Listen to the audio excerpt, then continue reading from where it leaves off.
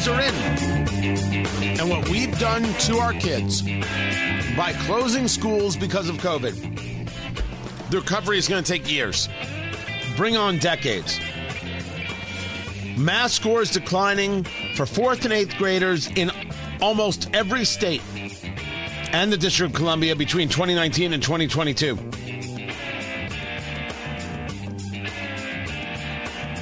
This is not going to be easy to recover from.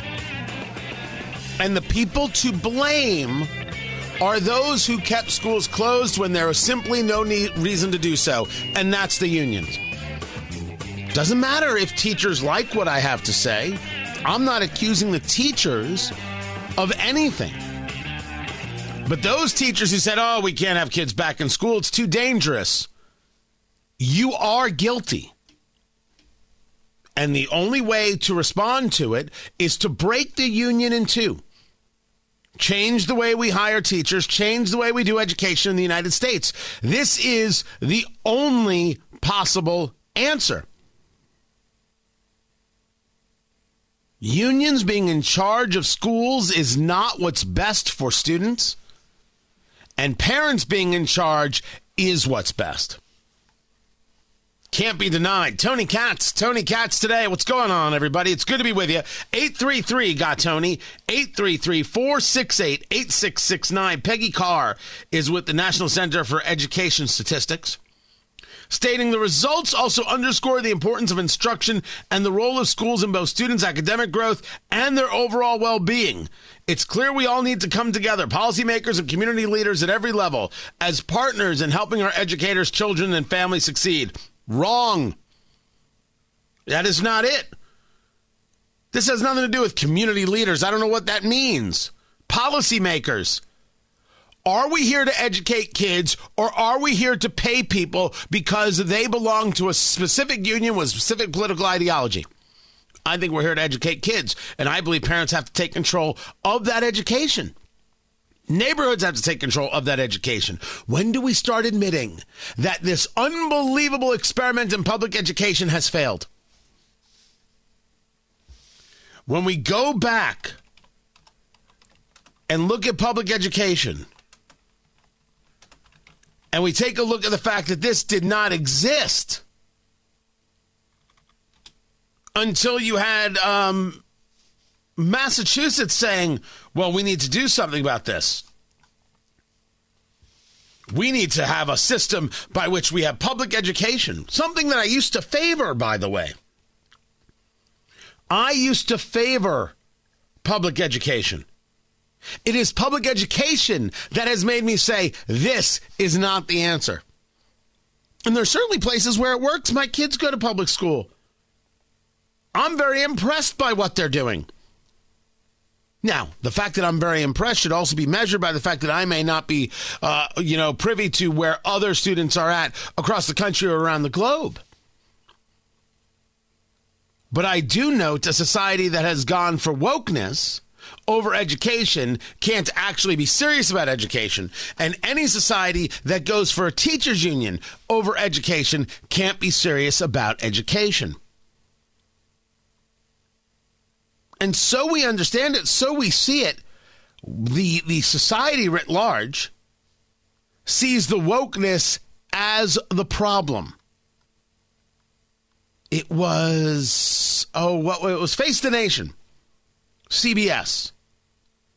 And on Face the Nation, they had this group, right? They had the Republican, they had the Democrat, and they had the Independent.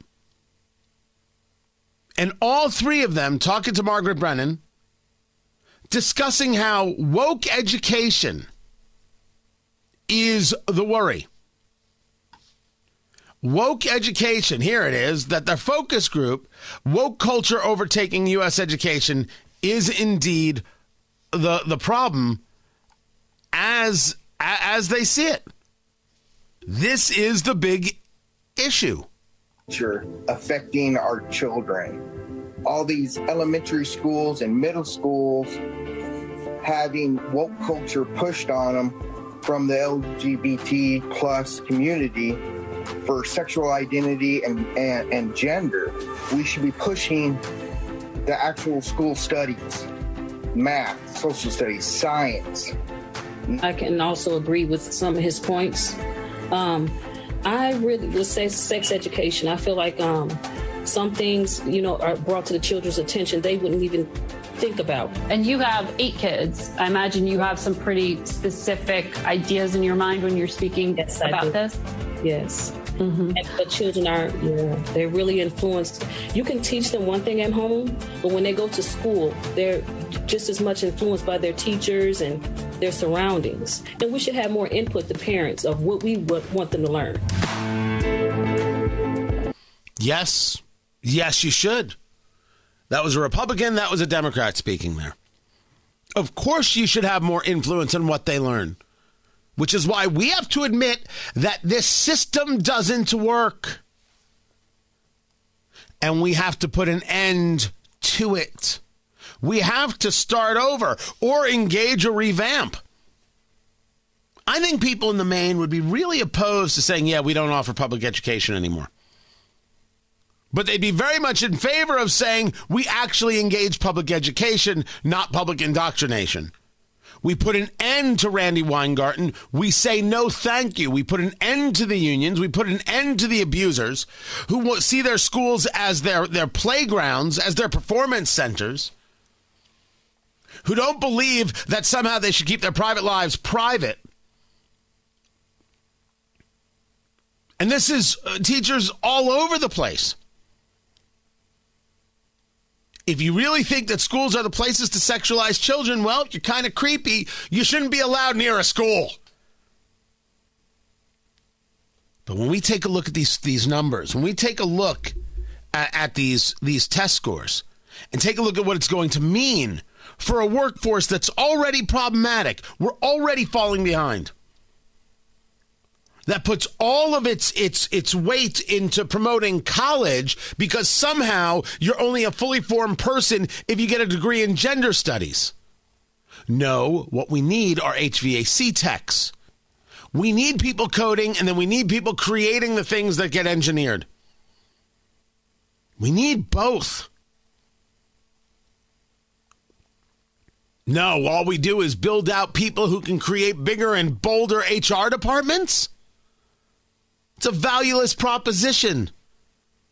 What value is the best and biggest HR department in the world if nobody can actually do the work that pays the HR department to get in the way? The rethink, man. But don't forget that Randi Weingarten from the AFT, the NEA, and others, they did this. I don't believe that anybody faults them for the closing of schools that first half of a year, right? When things broke in January, February, all right, we're not going to school anymore, March, April, May. I don't know if anybody faults anybody. The whole next year, I do. Of course I fault the schools. The schools that went hybrid, one day on, one day off, nonsense. You were all ridiculous children. You knew by that time that our issue here with COVID was about ventilation, moving airflow. What did we say here? Take the masks off and put the jackets on. Open windows. I live in Indiana. Open a window. Yes, it'll be chilly. Everybody will be okay. Serve hot cocoa 24/7. Open the windows. Schools will be fine. Teachers will be fine. But no, they told us their lives were in danger. Your lives weren't in danger. You wanted to get paid, and you didn't want to have to do the work. So you said your lives were in danger, like they did in Chicago. Throw every one of those teachers out on their butt. Don't ever forget what happened. Don't ever forgive it. Don't forgive those union people. And those union-connected folks, don't forgive Randi Weingarten. Don't forgive Miguel Cardona, the Department of Education, from the Department of Education, the Education Secretary. Do not forgive them. And demand better. You forgive these people, you're out of your holy damn mind. Meanwhile, we have a ton to get to. Joe Biden bragging about reducing the deficit. Oh, there ain't nothing. Nothing at all to brag about. I will break that down for you. And if you didn't hear Stacey Abrams talking about abortion as a way to help cut inflation, allow me to bring it to you. Plus what's going on with China. I've got that story as well. Keep it right here. I'm Tony Katz.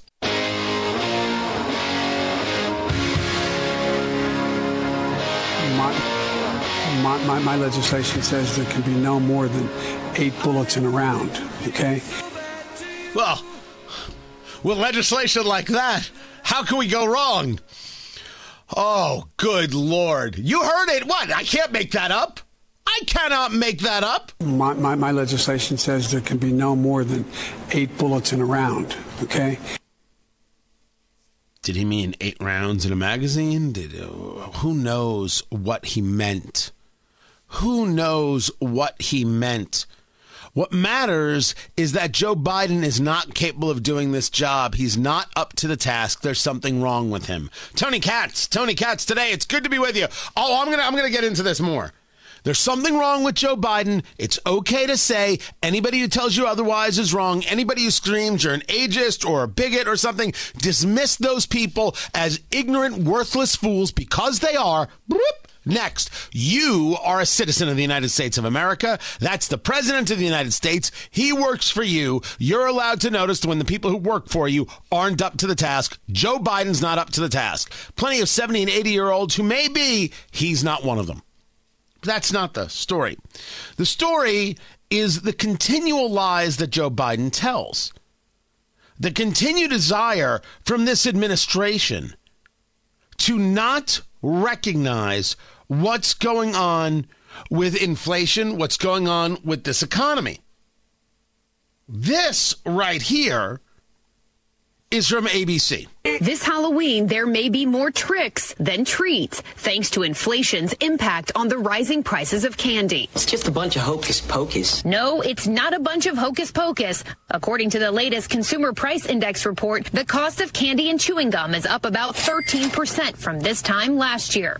Those king-size Reese's peanut butter cups up 14%. A Hershey's milk chocolate bar, 15%. That party mix that was once $10 will now set you back $11.30.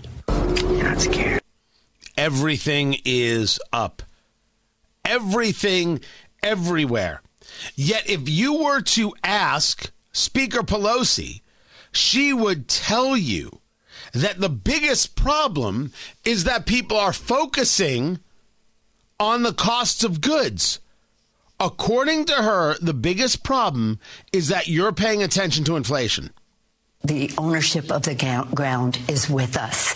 It's about getting out the vote. Everything else is a conversation compared to that. Mm-hmm. But in order to do that, you have to have inspiration. You can't run on empty. And the fact is that when I hear people talk about inflation, as I heard him there, we have to change that subject. Inflation is a global phenomenon. Yes. The EU, the European Union, the UK, the British have a higher inflation rate than we do here. The fight is not about inflation. No one cares what the inflation rate is in Germany. When the economy is good, when the economy is bad, nobody asks, hey, how's the economy in Belgium? No one asks. No one cares. People ask, what is the economy like at my kitchen table? And it's bad. And it's only gearing up to get worse. It's only looking worse day in and day out. This administration refuses to admit to this. That's why they've pushed to this idea that, if you vote for Republicans, it's going to be worse. And that's why you hear Joe Biden constantly bragging about this idea of, look at what I've done. I've cut the deficit. What are you even beginning to talk about? That the deficit is X and now the deficit is Y, and look at me, the good work that I've done? How about Glenn Kessler, not necessarily on the political right, at the Washington Post, talking about the shell game? When Biden says he cut the deficit by $350 billion in 2021, that's a real number. But before Biden took office, he actually writes, but here's the shell game. Before Biden took office, the CBO said that's the Congressional Budget Office, said that its early 2021 projection, the budget deficit was expected to decline $875 billion. But then Biden enacted additional COVID funds, resulting in the decline of only $360 billion. The budget deficit was expected to fall even more in 2022. The combined 21-22 budget deficits were projected to be $3.31 trillion. Now the CBO says they will be $3.81 trillion. So Biden is bragging about reducing budget deficits, even as he increased the national debt about $500 billion more than originally projected. So when he is crowing out there about reducing deficits, it's a lie.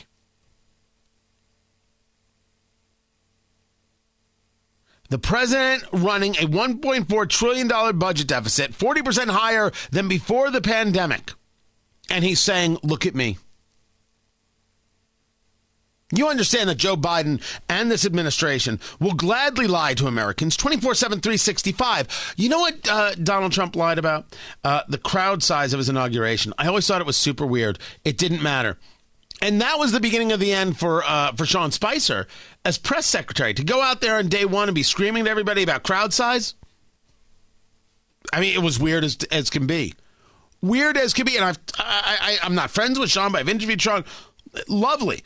But that was weird. And everybody who either knew him or was around at that time thought that this was very out of character for a guy who was a spokesperson for the RNC. Very out of character. Did Trump like the small lies? Try and prop himself up? I'll tell you, yes, 150%. Absolutely. And on every single lie, somebody was saying that's a lie. Why is it when Joe Biden clearly lies, nobody says a word? He lies about his own history. He lies about his family. He lies about when his house caught on fire, didn't catch on fire. He and not the way he certainly describes it. He lies about being a professor. He was never a professor. He lies about things his father said. He lies about work experience he had. He lies about everything. He lies about the deficit. He lies about what he's costing America with his policies. No one says a word. No one says a word. Man, thank goodness for talk radio. Where else are you going to get honesty? CNN? Don't be ridiculous.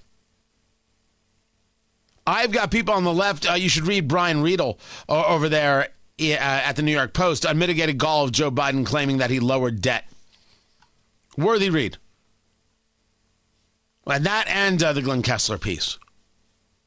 Because it's Joe Biden lying. Flat out lying. And yet his party wants to tell me he's killing it. Did Bill Maher actually say that? Did Bill Maher say that Joe Biden is killing it?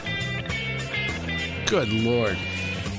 Meanwhile, there is interesting movement in China as Xi Jinping solidifies himself as a dictator. Stephen Yates joins us. He's got the expertise. He breaks it down. Keep it here. I'm Tony Katz.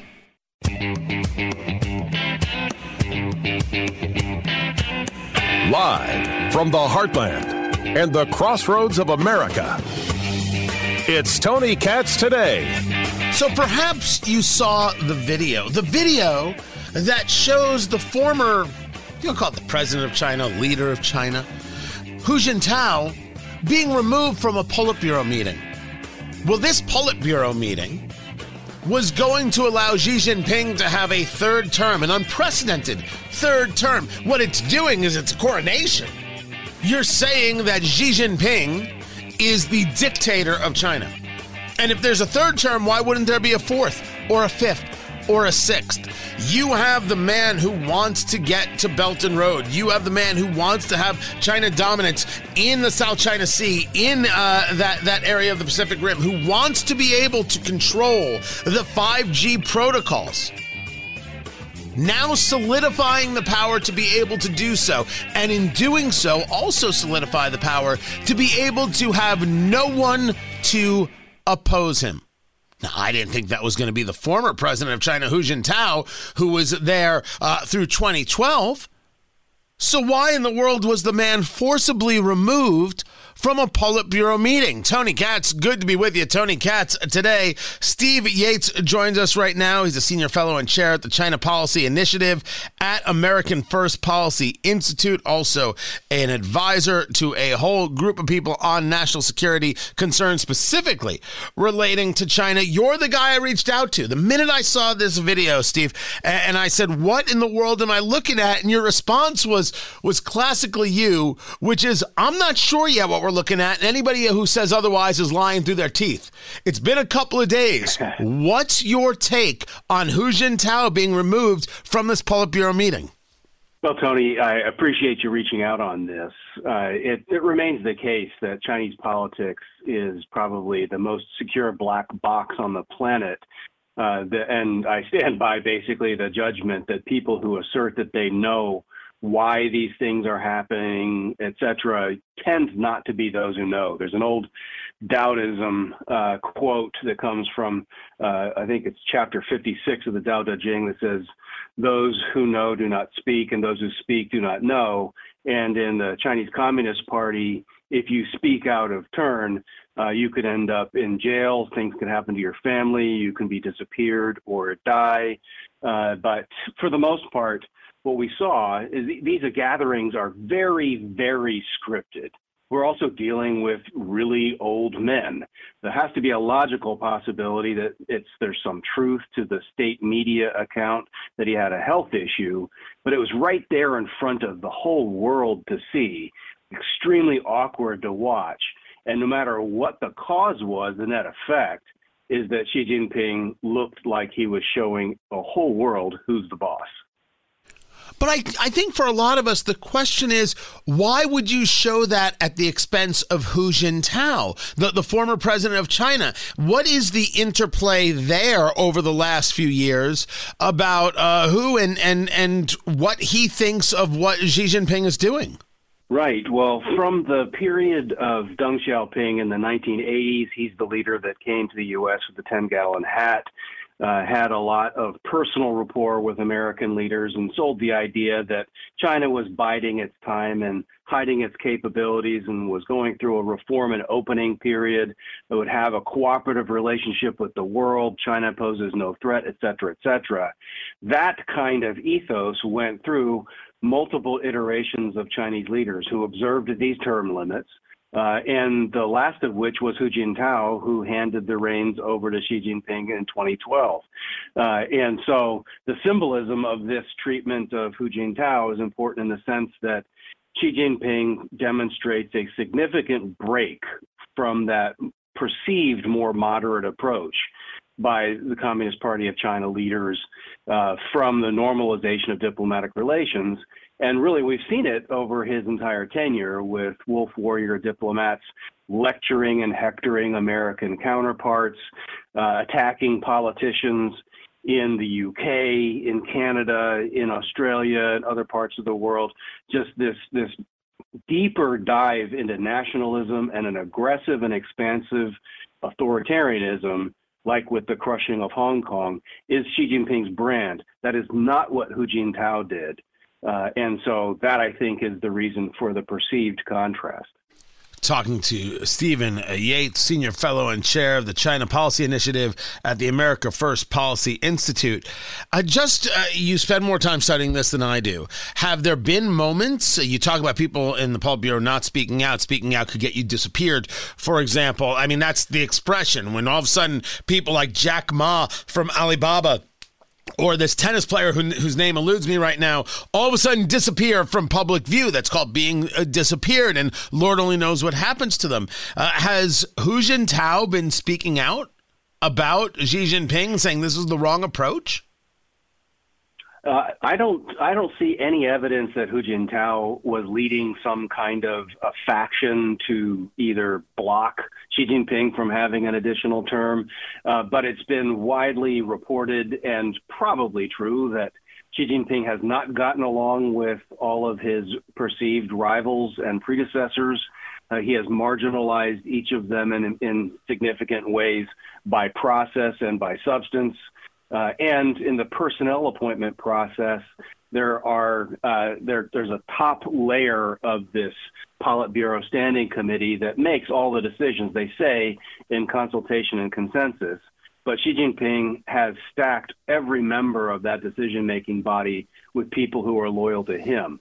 And so the vestiges of Hu Jintao's 10 years in government and the personnel he promoted moved aside, much less the Jiang Zemin era that came before that was still communist. I don't want anyone to misunderstand. These are not kind people, but their style and approach in engaging the world was different. And Xi's harder line is now backed up by personnel that controls process from top to bottom now. So now let's talk about what we get with another 5 years. And really, we are talking about a lifetime of Xi Jinping.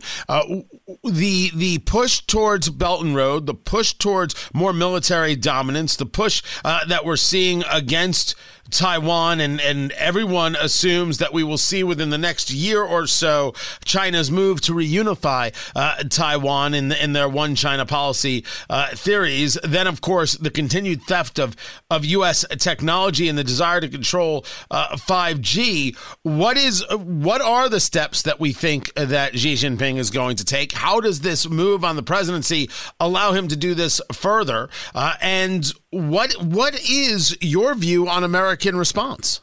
Well, the intentions that Xi Jinping and his government have had have been pretty clear. In some ways, that's the transparent part of their government. They have said very clearly that America is their enemy. It's not that we're a competitor. That's our way of life is adversarial to theirs. And in the language that Xi was advocating through this Communist Party Congress, it was very nationalistic, it was very communist and socialist, and so there were a lot of deep ideological undertones and very authoritarian. But it's couched in ways that will make China take its supposedly deserved leadership role in the world and push back against the Americans who in their theory of the world have been imposing all kinds of horrible things on them, like prosperity and technological advancement and things like that. But where it goes, I agree very much with your focus on 5G and technology. I think that is an underappreciated area where the supply chains are important and our livelihoods depend. Taiwan is important to me. I lived there. I was a missionary there. It's a democracy. It's the only democracy in the world the United States doesn't establish diplomatic relations with. I hope people will question our leaders about that. But really, it is a litmus test for where China is going more broadly. And it's this control over supply chains, control over sea lanes and air lanes, control over technology that they seek to use as leverage to impose their will and to block our ability to advocate our interests or try to deter them.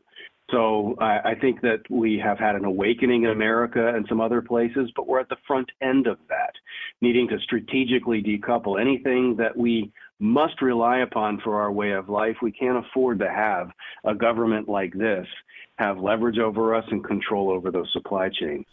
Now, when you talk about decoupling, you're not going Gwyneth Paltrow. You're discussing the idea that we need to move more manufacturing back to the United States. Is it back to the United States, or are there other nations that you feel we should be moving it to? Clearly, China knows this is happening. It was Japan that put billions of dollars to saying, if you bring it back here, we'll pay to make that happen. What is China's response to people trying to move production out of China? Are we talking about a reduced level of trade? What happens if China decides to reduce trade levels with the United States, which I would assume would be very, very difficult for them because we're the big trade partner? How are they responding to this? Well, you're exactly right. The government of Japan did put billions of dollars up to try to encourage some of its mega companies to reshore manufacturing back to Japan. And we, in the United States, counterparts in Taiwan, other countries need to do the same thing.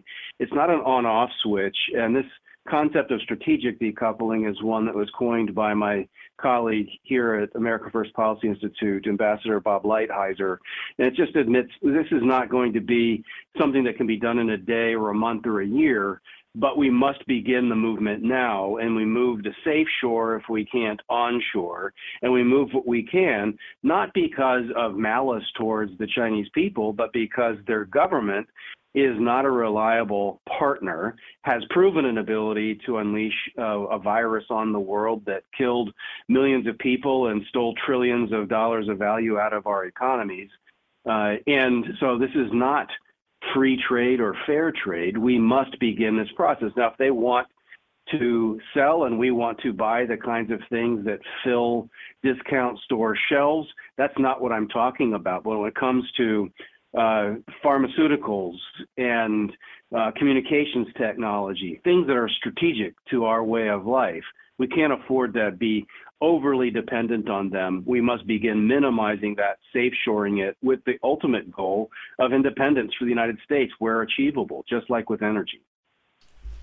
But China's aware of this. If we talk about Xi Jinping and his desires, he's aware of this and he needs to mitigate this. So is there a question of how that's done? Is there a concern, I should say, about how that's done? There's a question. I mean, the concern is that this is a disruptive factor in the global economy. It's disruptive to the American economy. But we've already been rocked a couple of hard times because of things out of China. So we don't get the luxury of choosing an easy path. Yes, the Chinese are aware of this. There's two fronts that they have tried to work very hard to insulate against. One is sanctions styled after those that were imposed upon Russia when Putin invaded Ukraine. As immediately as that unfolded, China began trying to put policies in place to position itself so it would be less vulnerable to those kinds of sanctions, or in their estimation, less likely that Western powers could or would impose them. The second area is they've tried to force their own companies to revive domestic consumption and to increase their partnerships and collaboration with Russia, Iran, and other countries that seem to be in this similar axis of do no good, if not evil. So that has been the sort of early stages of what they've tried to do by way of their reaction. But the fact of the matter is China's economy is not altogether stable. They need this trade. And basically, it is up to us and our partners around the world to impose some kind of standards. Otherwise, we just have basically voted by our pocketbooks to give in to this kind of bullying by China. Before I let you go, two things we can give quick answers to. Is there enough economic destabilization possible in China for the people to say we don't want Xi anymore and for the Politburo to make changes? There is, but that is very extreme if you look back over Chinese history. And so I basically would see this as much more likely to be a gradual approach. The second question is, there's a lot of talk about the Chinese owning businesses in the United States, owning farmland in the United States. I make the argument that on a national security basis, Chinese nationals, anyone associated with the CCP, cannot own property in the U.S. This has been my take for a while now. Is there any conversation about this going on in any serious quarter? Very much so. And your principle is correct. No foreign national has a right to be in our country, to be in our education system, to own property, land, whatever that may be. Those are privileges. And when we look out into the world, it's very, very important to look at the nature of the governments that are sending people and trying to engage in commerce in our country. And so we at the America First Policy Institute have been advocating, like you, for some time, some restrictions on these things. We've advocated in the states while waiting for Congress to catch up with the American people. We've worked with ALEC and other organizations to have model policy to block Chinese Communist Party entities from buying agricultural land, but frankly, any form of real property in the United States, because China is a different kind of threat. And until its government changes, we can't allow them to exercise leverage over our food supply or otherwise engage freely in our country when we obviously can't engage freely in theirs. Steve Yates, Senior Fellow and Chair of China Policy Initiative at the American First Policy Institute. I appreciate you taking the time. More to get to. I'm Tony Katz. So it will be Rishi Sunak who will become the next Prime Minister of Great Britain. Yes, the third Prime Minister in 7 weeks. That's the way it is. He used to be part of Boris Johnson's cabinet. And then, of course, Boris Johnson, with some scandals, they felt he should resign. Elizabeth Truss takes over, and she had an economic plan that sent the market into free fall. And she said, look, if I can't get this done, there's no reason for me to be here. You know what? I'll step away. That's fine. Bring on Sunak, 42 years old, set to be Britain's first, and this is how they wrote it, non-white prime minister. His parents are Indian, and they were both born in East Africa. Question is, can he do the job? That's what matters the most. And how is he going to create stability amongst the Conservative Party? I mean, that's going to be a big one. That's the one that's important. Boris Johnson had actually come back to the UK. He thought he was going to give this thing a go, then took a look at where the vote totals were and knew that he had enough votes to at least try, but didn't think he had enough to defeat Sunak and didn't want to cause the fight. And thus, we now move into another prime minister, and we'll see. We will all watch and see how that goes, see if markets calm down with this happening. Find everything, TonyKatz.locals.com, TonyKatz.locals.com. This is Tony Katz Today.